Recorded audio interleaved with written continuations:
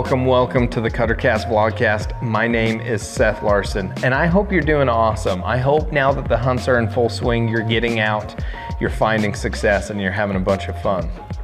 Today is another Stories of an Alaskan Guide episode, but it's on the complete opposite spectrum of our first one with Tyrell Gray.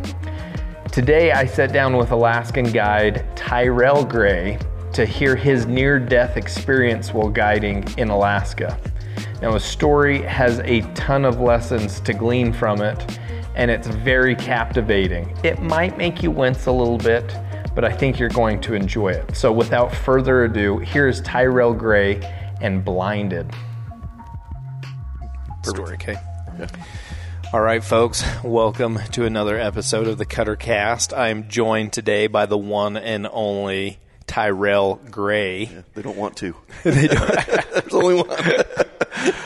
Tyrell is an Alaskan assistant guide, but possibly soon to be if we pass some tests. Soon to be, yeah. Sean and I actually. Alaskan outfitter. Sean plays it down. He says we're just assistant guides. We're actually Class A assistant guides, so it's a step above your average. Yeah. Okay. Like, yeah, the next step is actual registered. Pretty legit. Yeah. How did you get into guiding in Alaska? Actually, through Sean. Yeah, I met Sean through some business dealings, and he had been in Alaska forever. His story is really amazing. He went up there just as a kid. And like when Sean was a dealer, or? No, he was actually working as a drug dealer. Yeah. Missed it. Yes. Cell block D. It was a rough week. It was one of those weeks, you know. And at the time, I just didn't have any money. I didn't have money to spend on Alaska. It almost seemed like an unattainable dream, right? Oh, yeah, yeah. I mean, it's one of those things that we all talk about, especially in the hunting world. I mean, it's like it's the last frontier. Yeah, legitimately. And, I met Sean, and he was, he had these cool stories, and he had all these amazing pictures, and he's like, dude, just come with me and pack and film hunts. And so at the time, I'm like, dude, this guy's amazing. Like, he's my new best friend. And then I get up there and start packing, and literally your first year with that outfitter, you're a grunt. Like you just, we're landing in Super Cubs up on the top of these ridges, and then you'd hunt off of those ridges, and so you have a good viewpoint, but everything's in the bottom. Yeah, the moose are in the bottom, and a moose takes 9 backpack trips, and they're 100 to 150 pounds a trip. And so halfway through my second trip, I'm like, dude, Sean's a total dick. Like, what are you doing, Sean? This is not fun. You said it would be fun. But I just loved it. I fell in love with it, and I loved it. It's an absolutely amazing place. Sean mentioned it. It's magical. Like there's just something about it. There's something to be like. I don't know of any place, and I've hunted the entire world. I've never been anywhere where you can set up a camp and you'll never see another human being unless it's a jetliner. That's so like crazy. You pick any place here. Like we live in Utah. Yeah. Anywhere you go in Utah, especially like on the opener of a hunt, there's other guys. Yeah. Like you're gonna see people. Yeah. And Sean and I, we've actually got some stories in Colorado. We hunted back into a wilderness unit, and God, we were back there 8-9 miles. Come around the corner, and there's some 70-year-old dude. He'd got up at 3 a.m. and started walking so he could be back there for sunup. And I'm just like, what the heck? And Alaska's just not like that. Like you're literally hunting millions of acres.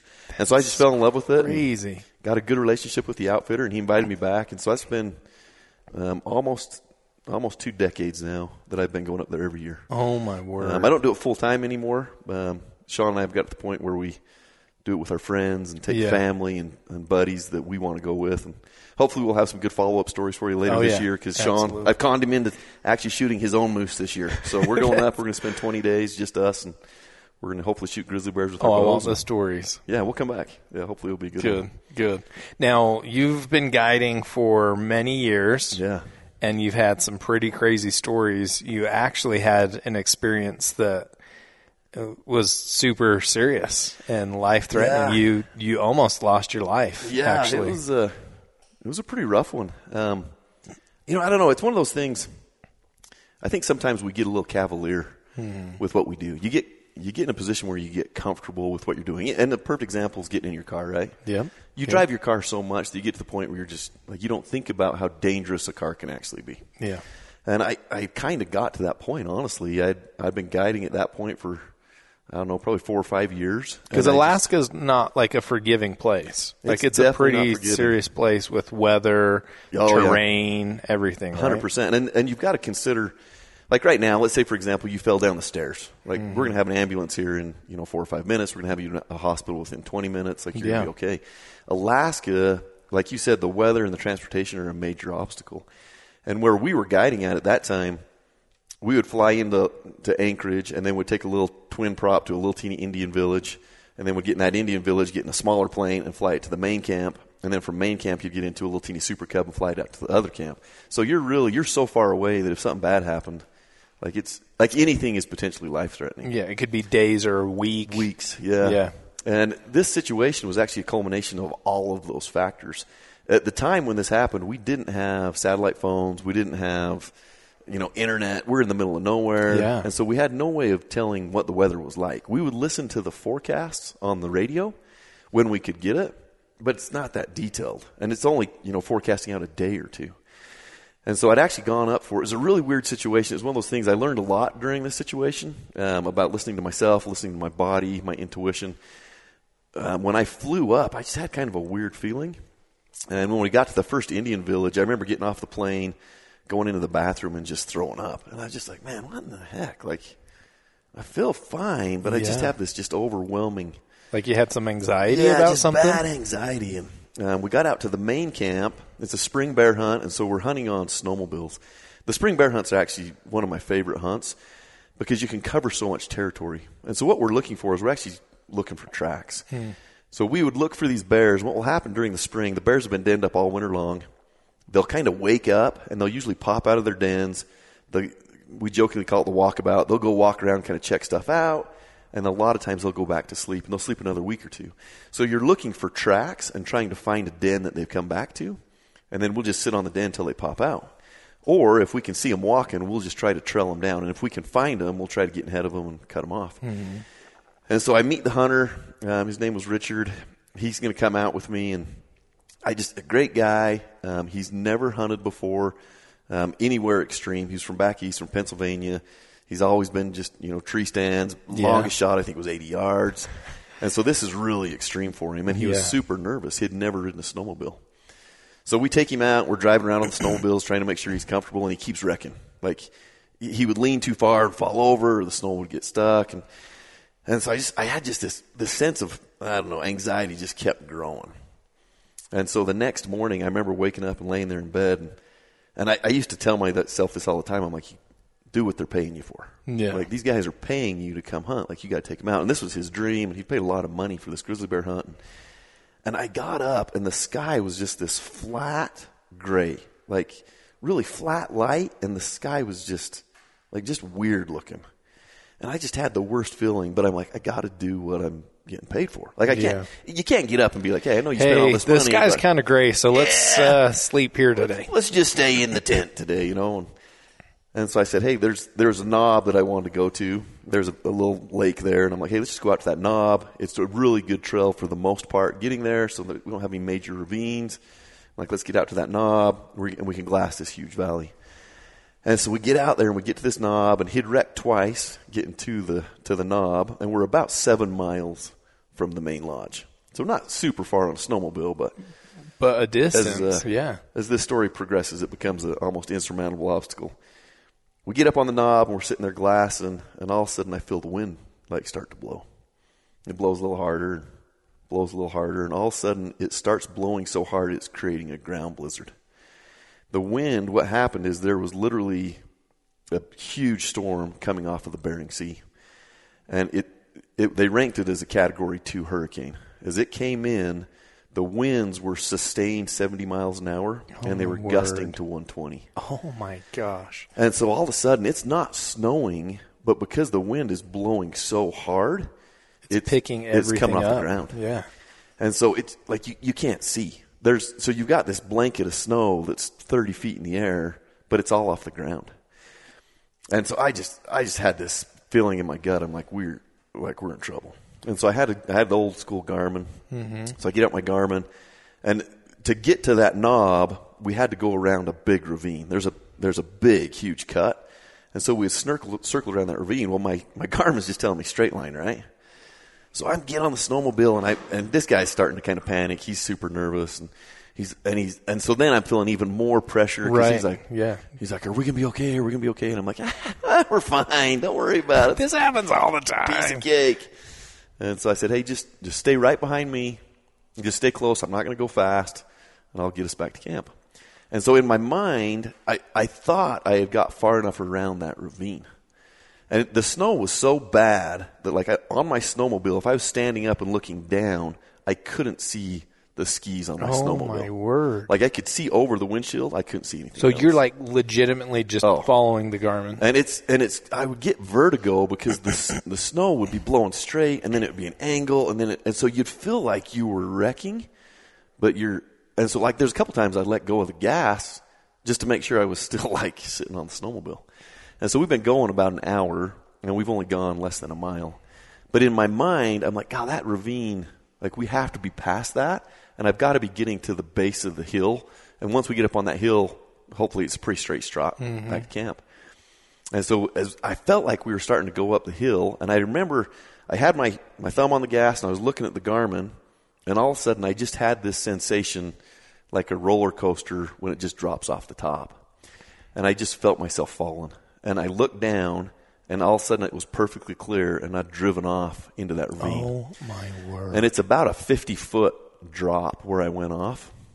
And so I panicked, and I shoved myself away from the snowmobile, and I was able to get my body away. But when I hit, my leg landed on an ice shelf, and the back of the snowmobile, it landed upside down, and that little metal bar on the back seat hit my shin, and it just folded my leg in half.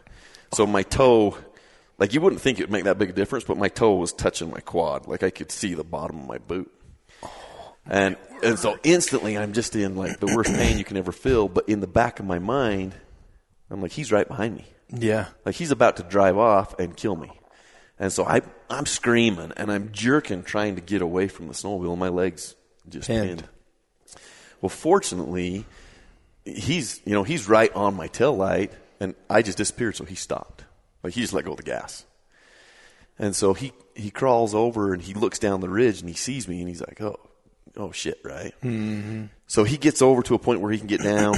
He crawls down to me, and I'm in the worst pain ever. Right. Like, like, my tibia and fibula are both snapped in half. Lucky to be alive, because 30 feet and on is like death for humans. Zone, for sure.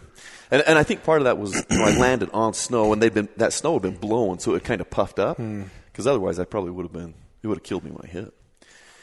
And so he gets down there, and I'm in so much pain. I'm like, dude, you got to get my leg out.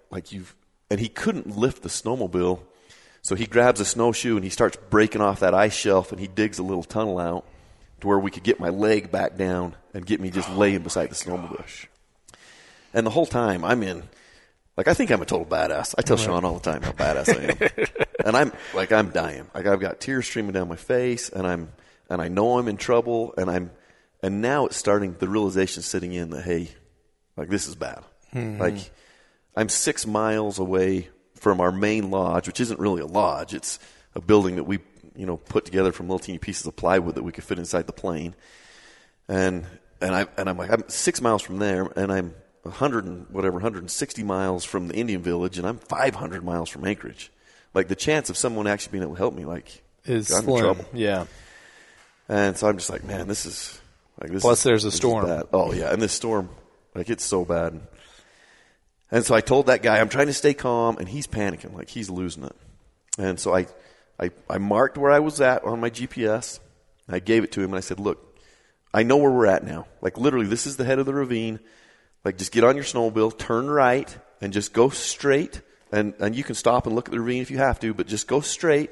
And when you hit the mountain, it's going to go straight up, and you're literally straight to camp. You've got one big plateau, then you got to go down a valley, and you're going to be at camp.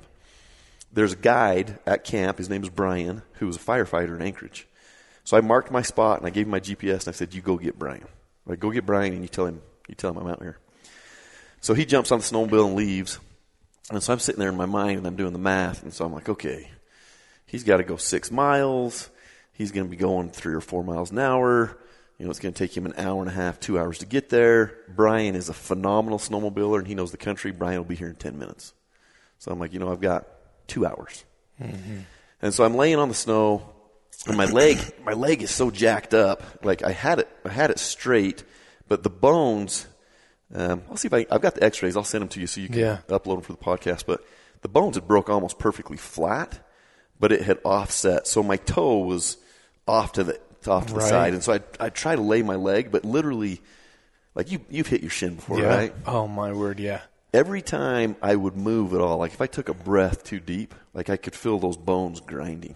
Oh my gosh. And it was the worst pain ever. And so I'm sitting there trying to keep my mind busy, and I'm reciting poems, and I'm reciting, anything I've ever memorized in my life. I'm trying to recite, and I'm literally sitting there thinking, this is like I've got to be helping. So I'm watching the clock, and we get to 2 hours, and I'm like, okay, it's gonna be close. We get to 2.5 hours, and I'm like, dude, he's gonna be here any second.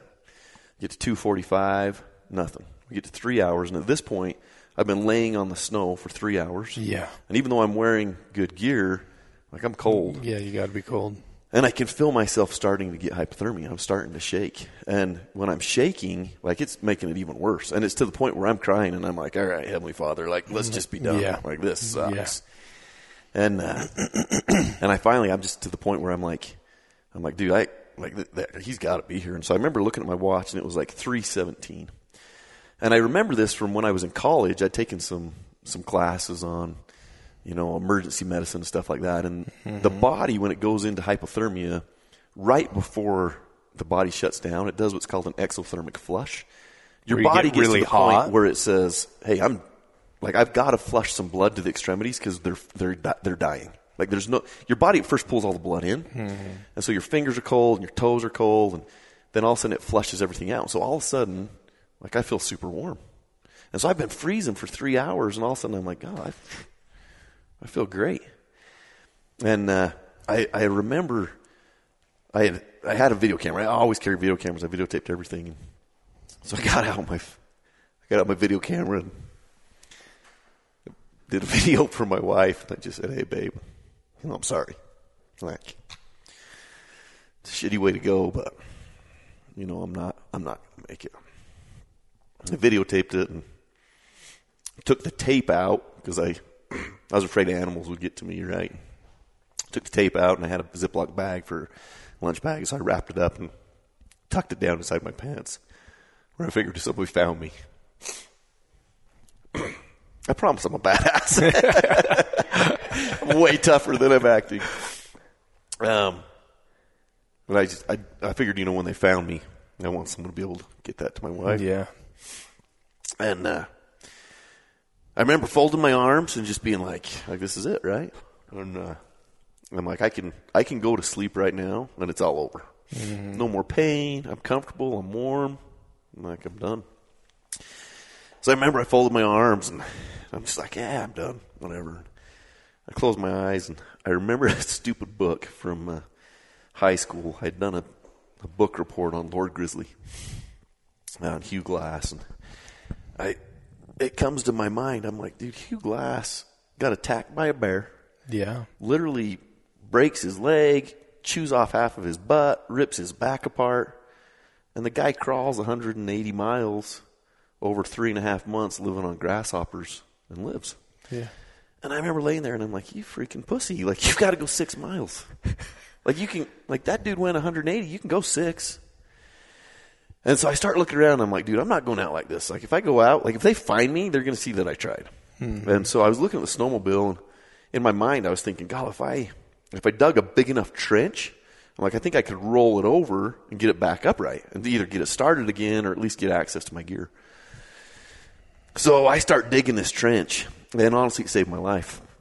Just moving, and honestly, it's embarrassing. The trench wasn't that big. It was maybe as big as this table when they finally got there. But in my mind, like, I feel like I'm excavating the Grand Canyon, Yeah. So I'm digging, and almost 5.5 hours later, all of a sudden, Brian shows up. 5.5 hours of laying there. And so what happened is Richard never ridden a snowmobile, and so he would go 100 yards and get stuck. He would dig it out, go 100 yards and get stuck. Dig it out, go 100 yards and get stuck. Which is exhausting. Exhausting. And so he finally gets to Brian. And honestly, it's a miracle that he lived through that situation.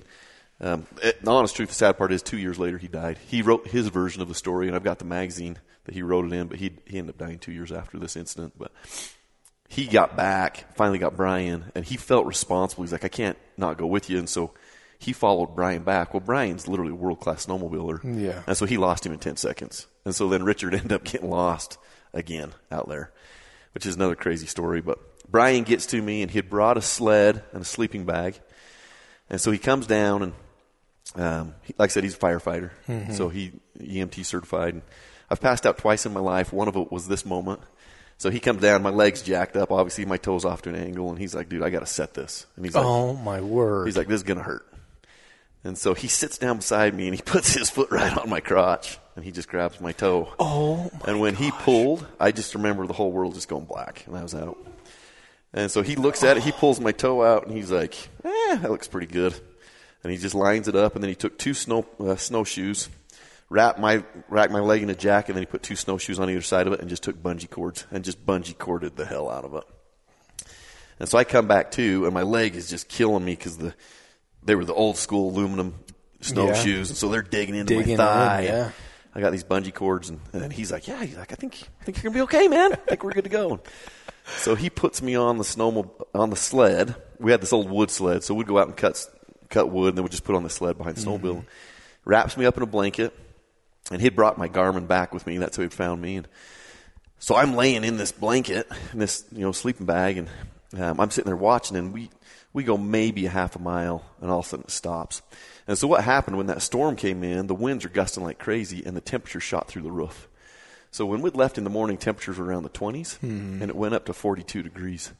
And so all of a sudden the snow got so soft that you're literally breaking just digging through all the time. Yeah, and so with the sled, with the dead weight of me, the sled would break through, and then that sled would just get stuck. And so he'd get me off the sled, he'd dig it out, get it back up. Which each time had to be excruciating. Excruciating. The worst pain. And then he'd get me back on the sled. And so we do this 3 or 4 times, and finally I told Brian, I'm like, Brian, I can't do this anymore. I'm like, screw this stupid sled. Like, just get me off, let me just sit behind you, and let's just freaking go to camp. I'm done. And so he's like, okay. And so he goes to get off, and the sled was just a metal pin.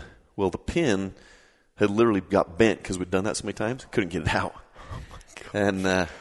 And, this time, I didn't have a ton of money back then, and especially when I first started. Like, I was, poor dumb kid. And so I'd saved up, and I bought this 300 Ultra Mag, and it was like my pride and joy.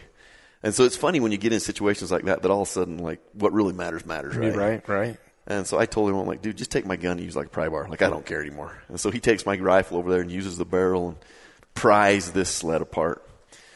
And so I get on the sled get on the snowmobile behind him, and we take off, and he's flying, and I'm trying to hold my leg out and like absorb the shock, right? Because I'm like, it freaking hurts. And so I'm holding my gun, and I got the sleeping bag, and I'm trying to hold my leg up, and we get up on top of that plateau, and Brian stops, and he looks back at me, and he's like, buddy, this is gonna hurt.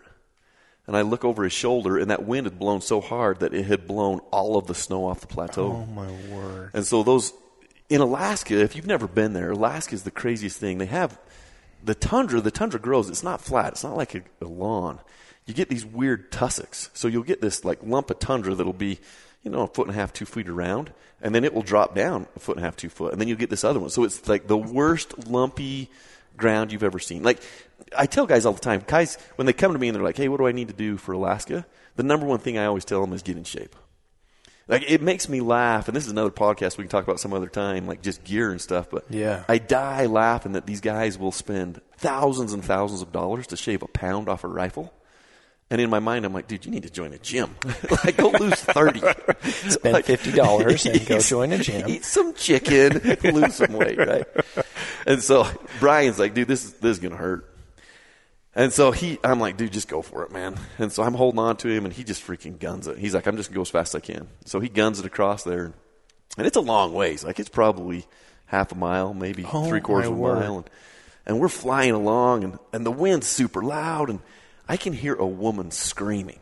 And I'm like, dude, this is the craziest thing. Like, the wind is like it literally sounds like a woman screaming. And we get like halfway across, and I'm like, holy shit, that's me. Like, I'm just like, ah! He's just all hauling ass. We get the other side. I'm like, dude, you gotta stop. I'm like, holy shit, you gotta stop. Like, just give me a minute. Like, I'm in so much pain. And he thought when I said we gotta stop, and it's funny to hear him tell the story now. He thought when I said we gotta stop is like I wanted to just stop and be done. And so he turns around and he gives me like the best Tony Robbins speech you ever heard in your life. We can't stop. You have to keep going. We never quit. And I'm like, no, I just need a minute. And I'm crying. I'm like, just give me a second, dude. And so he finally, he's like, I get back from, I'm like, okay, I think I can handle it. And so we finally get back to camp and we pull into camp and now Richard's gone. Oh my God. And I'm just like, oh my gosh. And so now I'm sick to my stomach. And so they dragged me into camp and we built that one main shack. Mm-hmm. And so we get in there and I'm laying on the ground and now I'm stressed. I'm like, dude, Richard's like, who the hell knows? Yeah. And at this point, the wind starts kind of a little bit of a lull. It dropped down to about 40 or 50. And so they're out there with flashlights and screaming and yelling. And he ends up coming in. I'd wrecked a little before 11 o'clock is when I had wrecked. We got to camp right before midnight.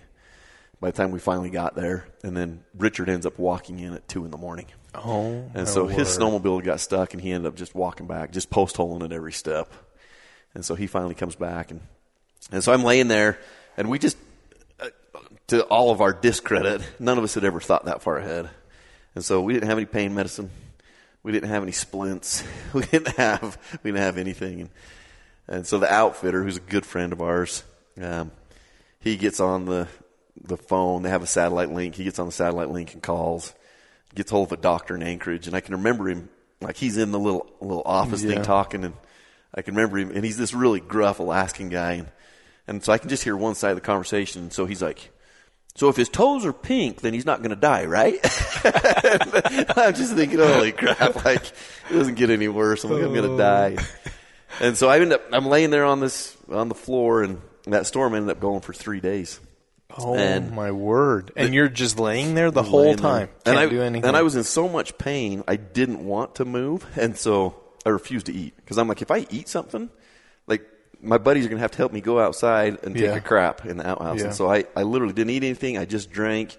And we had a bottle of Tylenol, and I would just suck on Tylenol. And I don't know that it even made a difference. But finally, 3 days later, the weather got low enough that we could get on the plane and get to the Indian village. And then it's funny looking back now, because 9/11's happened now, and the airline regulations have changed so much. I can remember them. They laid me on a blanket, and they took me on this little turboprop and literally just laid me in the aisleway, like not a seat, no seatbelt or anything. Yeah. And I'm laying there holding my rifle. And people are like just stepping over me.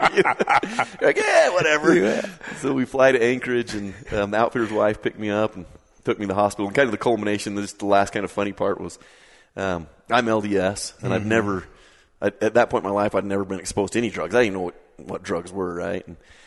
And so I'm sitting there in the hospital, and I come in, and they x-ray my leg, and they're like, hey, it's set pretty good. So this foot, my toe's in about 3 degrees from where it should be.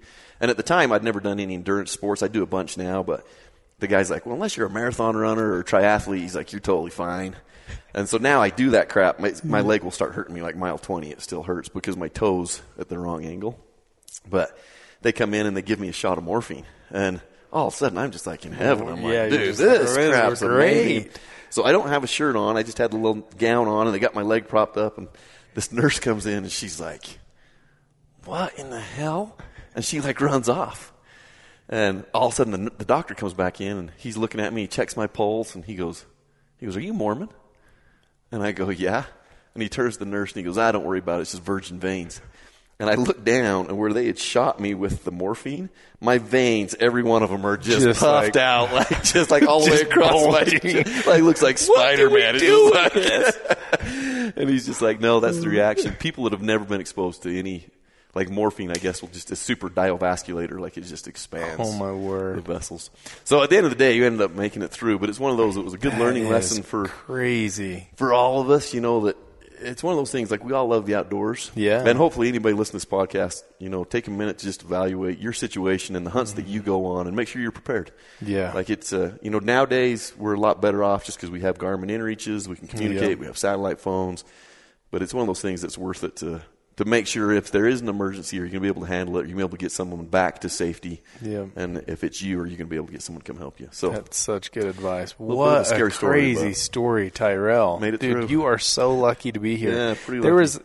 There's multiple things that had to happen just right in order for you to make it out. Yeah, it was one of those that was an eye opener for sure. Wow, I was pretty lucky. It was crazy. Thank you for coming on. Oh, and no, I sharing appreciate it, that man. with Thanks us. Like I said, I don't usually cry. I'm way tougher than that. Well, you got me teared up too. I was just like, last question. Have you watched that video since then? Never watched it. I couldn't. No, unfortunately.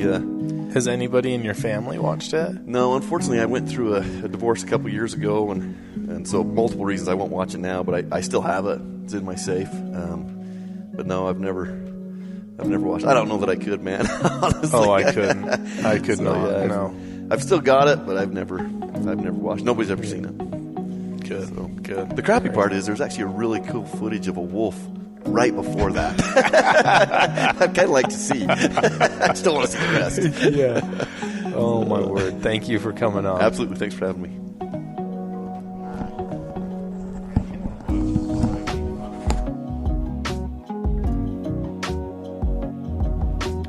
What an incredible story. Tyrell, thank you so much for coming on the Cutter Cast and sharing it with us. It's such a good reminder to be prepared when you step out in the wilderness, because Mother Nature does not care about you and you never know what could happen. I am grateful that all those little things that needed to happen in order for you to live happened, and that you'd be willing to come and share that with us. And I'm also grateful for all of you who are watching and listening wherever it might be.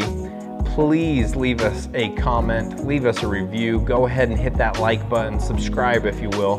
We greatly appreciate it. And until next time, bye.